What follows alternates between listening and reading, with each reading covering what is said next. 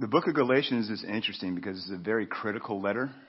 It's different than any of his other letters. If you look at the greetings in Romans or to the Ephesians or the Corinthians or, any of Paul's epistles, this is a very critical letter. And his language is pretty strong. He's still saying, like, grace and peace be to you, but I'm going to speak in a disciplined type of way. And I've been chopping at the bit to get to this. So I want to get to it. But before I dive in to Galatians, I want to take a look at Acts, the book of Acts, because I believe it's going to have a lot of context that we need that'll help bolster understanding of why Paul had to write this letter in this way.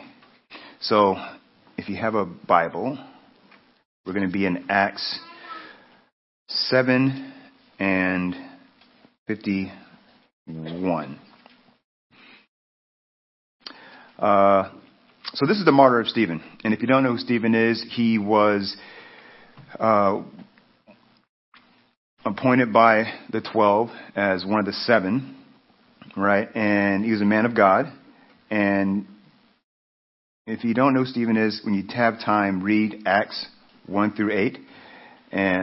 But I'm happy to give you the cliff notes right now. So again, man of God, he was doing signs and miracles and wonders, and then he gets accused of blasphemy, gets sentenced to an unfair trial where he proceeds to go through a history lesson of the word and claiming Jesus is Christ and pointing out the hypocrisy of the leaders of that time at the council.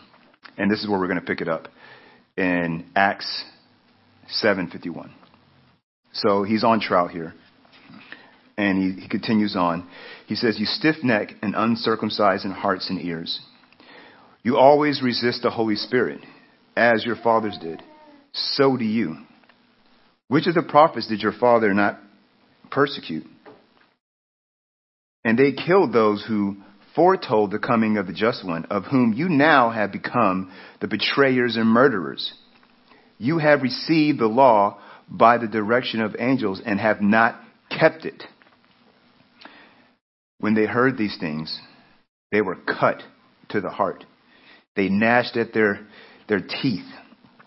But he, being full of the Holy Spirit, gazed into heaven and saw the glory of God, and Jesus standing at the right hand of God, and said, "Look, I see the heavens open up, and the Son of Man standing at the right hand of God." And this really ticked them off. Then they cried out with a loud voice, stopped their ears, ran at him with one accord, and they cast him out of the city and stoned him. And the witnesses laid down their clothes at the feet of a young man named Saul. Enter Saul. It's interesting. So the witnesses, these are the guys that are stoning Stephen here. They lay their clothes down at the feet of Saul, because they don't want their clothes to get splattered with blood and have this guy's, blasphemous sins on their material. So they say, "Hey, Paul, I'm going to lay my clothes down at your feet." And I just imagine, and this is, this might have happened this way or not, I don't know. But I just imagine Paul at the time, like, has anybody seen Gladiator, the movie Gladiator? Remember Commodus? And he's like, I just imagine Paul just like, yeah, I'm sorry, Saul. He's Saul right now. Not Paul yet, Saul. I just imagine him going like this. Like, yeah. And if you go on, it says that he consented to his death. In chapter 8, it says, "At this time, a great persecution rose against the church, which was at Jerusalem.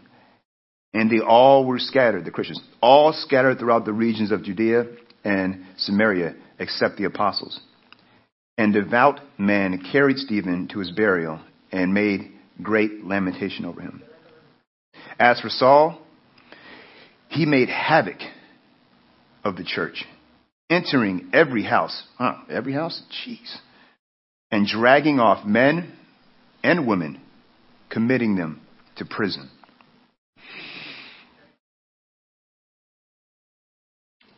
Yeah, this is Paul. This is Saul before his conversion, right? This is who he was. So if you ever think that or know anyone that's like, man, I'm not good enough.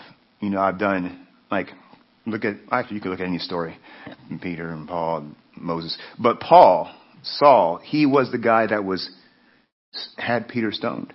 He was the man that held the clothes of the people that did it, that consented to it, said, yes, let's do it. I agree. Kill him. And as a matter of fact, I'm going to gather up everybody. I'm going to go into houses. I'm going to kick down doors and drag them out. This is who he is. The Galatians know this. They know this story. Okay? So let's look at chapter 9, Acts. And this should be on the screen here. Chapter 9, verse 1 says this. We're going to fast forward a little bit.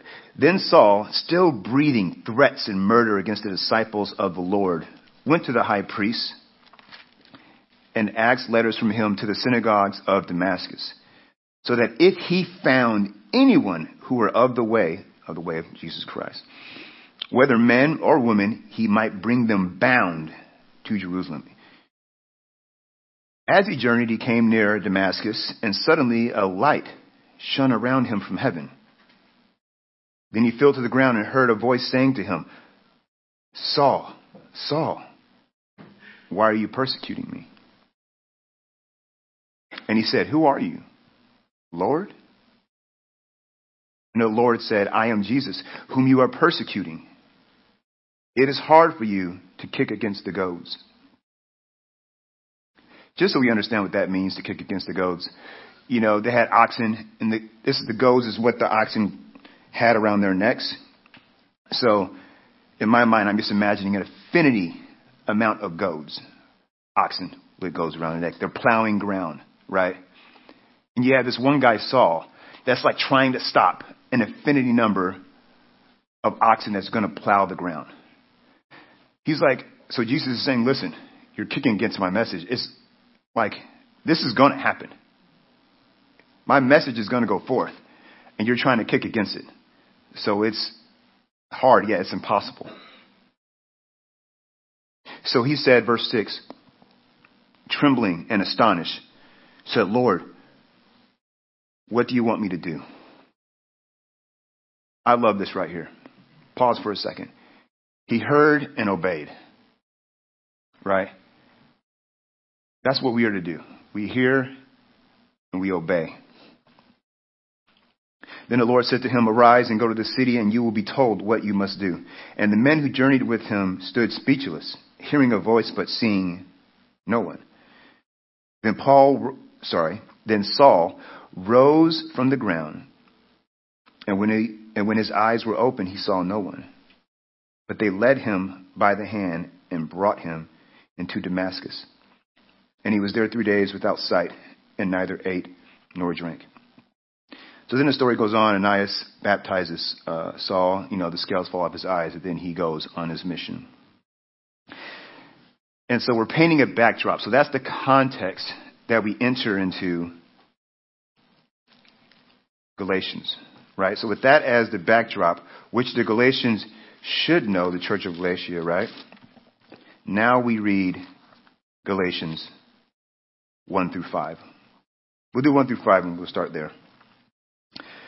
Paul, an apostle, not from men, nor through man, but through Jesus Christ and God the Father who raised him from the dead, and all the brethren who are with me, to the churches of Galatia. Grace to you and peace from God the Father, our Lord Jesus Christ, who gave himself for our sins, that he might deliver us from this present evil age, according to the will of God, of our God and Father, to whom be glory forever and ever. Amen. First off, why did Paul have to write this letter? We need to address this. So Paul wrote this letter to counter the Judaizing false teachers. Judaizing just means to be made Jew. This might be a misnomer, according to N.T. Wright, because Judaizing means actually a Gentile trying to become Jew. But these, maybe we can call them Jewish Christian false teachers that are saying you need to do these things to really be a Jew. Either way, I think it's semantics. That's up to you. You can decide. But these false teachers were undermining the doctrine of justification by faith, grace through faith, right? They were saying, great, you found Jesus. That's good. Paul told you about that. But that's not the whole story. That's not the whole story. You also need to do, follow the whole Mosaic law. You need to get circumcised. We're going to put these burdens on you, and you got to do these things to really be in the family of Christ, right? And so this is what they were teaching. They were spreading this heresy. And why were they teaching this? This is the interesting thing to think about. And a lot of scholars say, it could be as simple as, it affected their Jewish status. It affected their status with the Roman Empire. So at that time, the Roman Empire, right, they were worshiping the goddess Roma, right? They had their gods. You had their gods. Your pagan gods you had to worship. They had you had to worship the emperor and his family, and so you have the Jews that they found out that they could not make. You could try to make them worship their pagan gods, but they're not like, no, we're not going to do that. You can kill us. And so the Romans being practical, and I'm giving the G-rated version of this because my daughter's watching, so I'm not going to go into all the violence. But so basically, they say, okay, well, we will allow you to do that, but you need to pray to your God for us. And they say, okay, we'll pray to your God, our God, for you, but we're not going to pray to you. And they say, okay, this is a good relationship. That happens.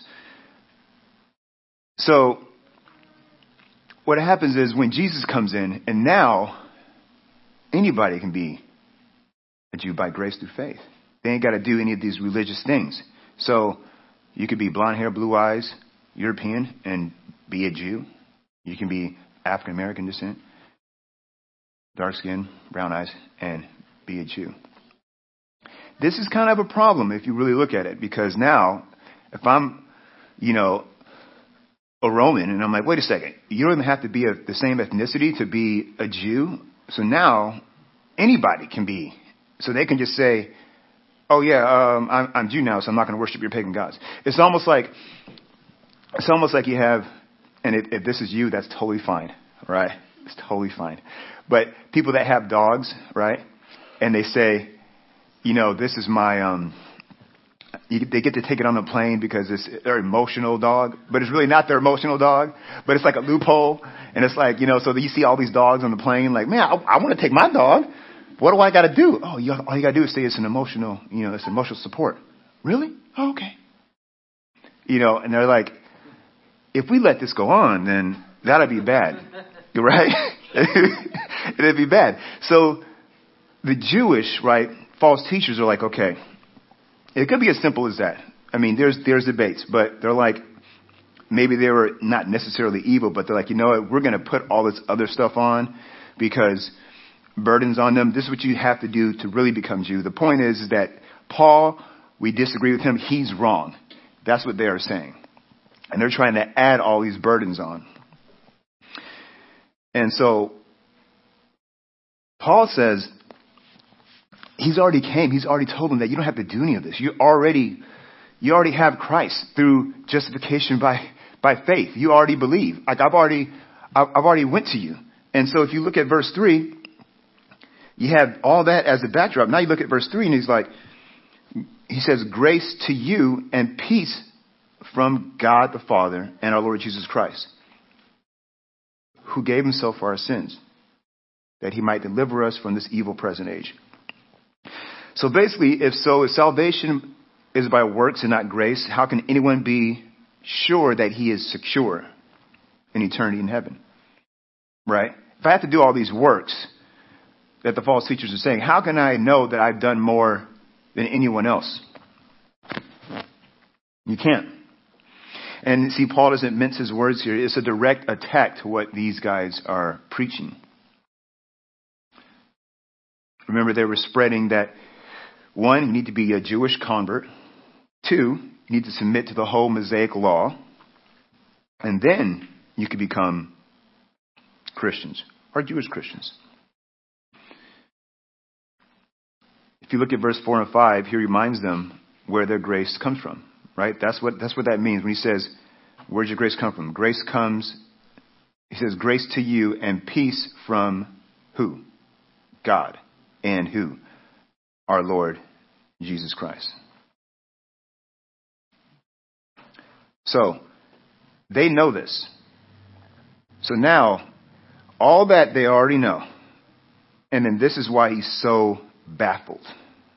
Right, so if you go into, we look at verse 6 now. He says, I marvel that you are turning away so soon from him who called you in the grace of Christ to another gospel, which is not another. But there are some who trouble you and want to pervert the gospel of Christ. I marvel. I am baffled. I don't understand why you want to add things when you don't have to. I think I understand though. I believe that, this doesn't make sense. It's hard to swallow that all we need is Jesus. It's like, how do I separate myself from my neighbor Joe? Because, Joe is, he does X, Y, and Z. Or how do I separate myself from my neighbor Debbie? I'm better than them. I'm better than he is. So I got to work. So maybe if I do more work, God is impartial. Right? No. We got to add something. We got to be able to do. I got to be able to work. I must do something. That's why I think they got persuaded.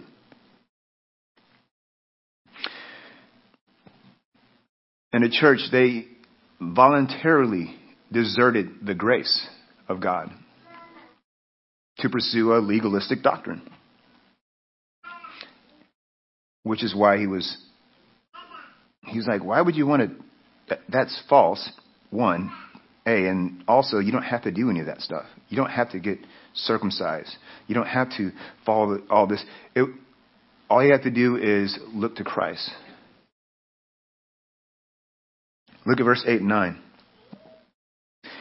So he goes on, he says, but even if we, myself, or an angel from heaven preach any other gospel than what you have preached, let him be accursed. As we have said before, I now say again, if anyone preaches any other gospel to you than what you have received, let him be accursed. He said it twice. In that, back then they needed to do this. I've said this before, but they needed to do this. This meant like in our culture, right?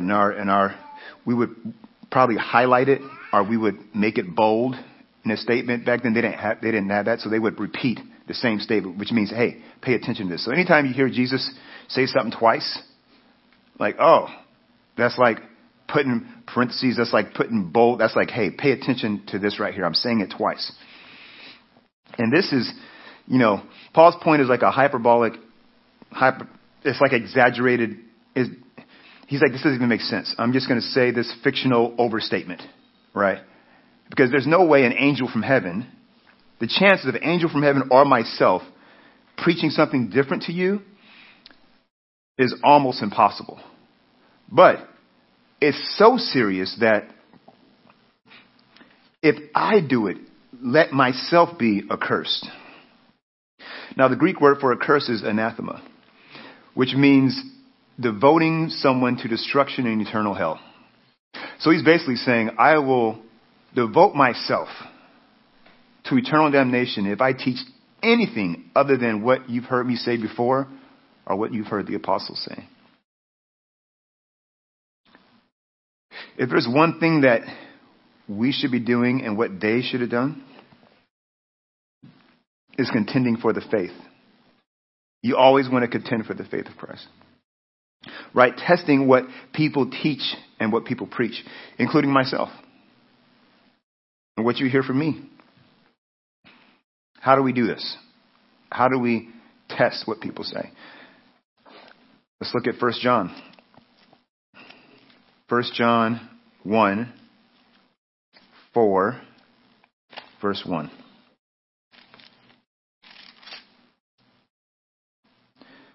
1 John 4 says this.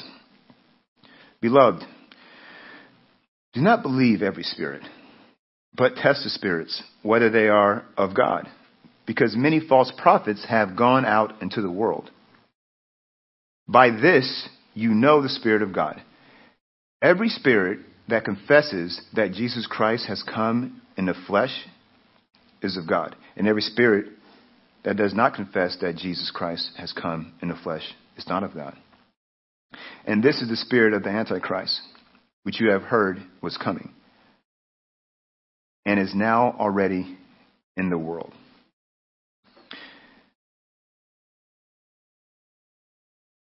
There's the Holy Spirit, and there's other spirits that are against the Holy Spirit that influence others that say, hey, this is, you need Jesus plus this, or, this is the way. And it's a tick off. Like, this is the truth. And then they would just tick off. They're adding legalism. But then you walk down that road, and then you're way off, right? Because then, if you add legalism and I'm doing more work than somebody else, now I see them not doing the same work that I'm doing. Now I get bitter towards them. Now I'm not esteeming my neighbor higher than myself, which is what we should be doing. But no, I'm esteeming myself higher than my neighbor because I'm better because I do more work. You see how that can get twisted? You see, we should have a healthy skepticism regarding any teaching. We are called to be students of the Word. We should be examining the Scriptures to determine what's truth and what's error. The Galatians, obviously, the church in Galatia obviously did not do this. They were so flippant with the gospel, like a child with a lighter. They're going to start a fire. It's going to lead to destruction. That's what's going to happen. If you wait long enough, that's what it leads to.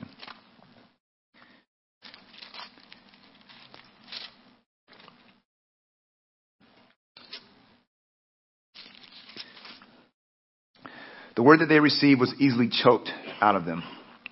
I start thinking of the parable of the soils. And I'm like, why? Like Paul, he's marveled that they left so easily like that. I instantly thought of, when I was reading through this, I was like, the parable of the soils. You guys remember that parable? You know that, right? Mark 4, verse 3. Listen to this. Mark 4, verse 3 says this. And this is Jesus speaking. Listen, behold, a sower went out to sow. And it happened, as he sowed, that some of the seed fell by the wayside, and the birds of the air came down and devoured it. Some fell on stony ground, where it did not have much earth, and immediately it sprang up, because it had no depth of the earth. And when the sun came up, it was scorched. Because it had no root, it withered away. And some seed fell amongst thorns, and the thorns grew up and choked it, and it yielded no crop. But other seed fell on good ground and yielded up a crop and sprang up, increased, and produced some 30-fold, 60, and some 100-fold. The disciples don't understand this. They say, Jesus, what does this mean? And he explains it in verse 13. If you look forward, a few verses, he says, do you not understand this parable? How then will you understand all the parables? Verse 14, the sower sows the word. And these are the ones by the wayside which the word was sown. When they hear, Satan comes and immediately takes it away, the word that was sown in their hearts. These likewise, the ones sown on stony ground, who, when they hear the word, immediately receive it with gladness. And they have no root in themselves, and so endure only for a time. Afterward, when tribulation or persecution arises for the word's sake, immediately they stumble. Now these are the ones sown among thorns, which are the ones who hear the word, and the cares of this world, the deceitfulness of riches, and the desires of other things enter in and choke out the word, and it becomes unfruitful. But these are the ones sown on good ground, who hear the word, accept it, and bear fruit, some 30, 60, and some 100-fold. This is what I believe was happening in Galatia. See, since these false teachers sought to undermine Paul's spiritual credentials, he defends his position and the difference between the false teachers and himself. In verse 10, and I'm going to wrap it up with this because I believe this is the crux of the matter. And it's a question that we should be asking ourselves. So let's look at verse 10. We have it up on we don't have it up there. It's okay. Galatians 1, verse 10. For do I now persuade men or God? Or do I seek to please men? For if I still please men, I would not be a bondservant of Christ. Notice that he says, if I still please men, which means that's what he was doing before, right? That's what he was doing when he's dragging out Christians, men and women from their houses. He was pleasing his superiors. He was pleasing men. This was before he was converted.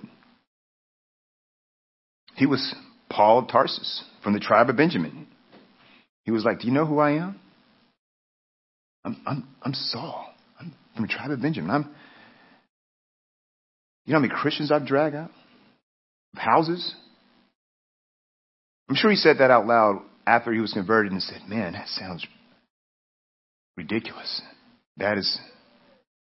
I did that. Which is another reason why I think Paul goes, for me, so hard, like, for Christ. Like, he is, like, because of what he did. And he's like, man, Christ still gave me another chance after I was dragging his people out. He says, I will do anything. Anything. I will go anywhere. Here I am, Lord.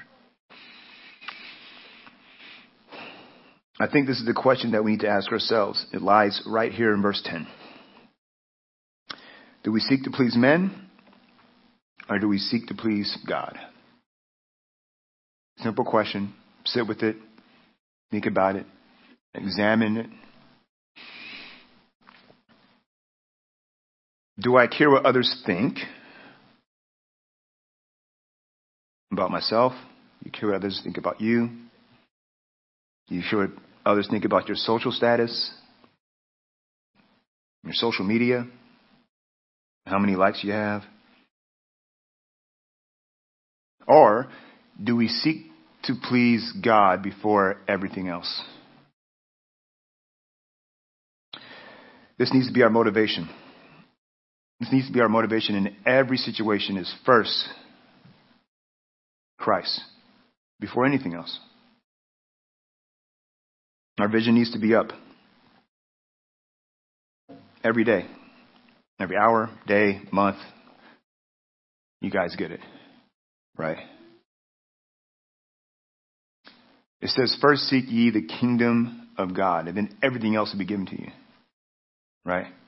Either you'll be given a bunch of likes on your social media, or you're like, man, this is not as important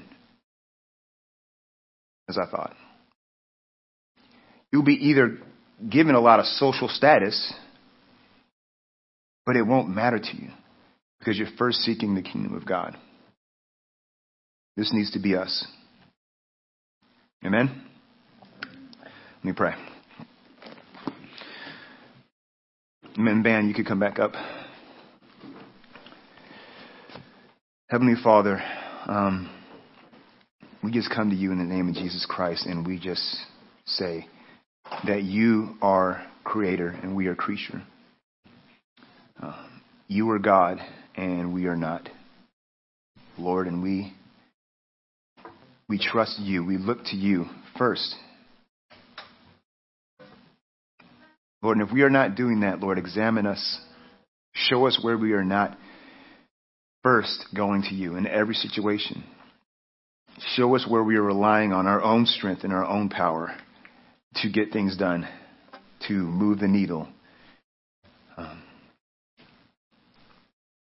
Lord, we want to consult with you with everything before we do anything. We want to be in step with you, Lord. We don't want to go before you. Lord, we don't want to be behind you, but we want to be right next to you, Lord. We want you near to us. So right now, Lord, I just surrender. You are God, not me. And Father, we just love you.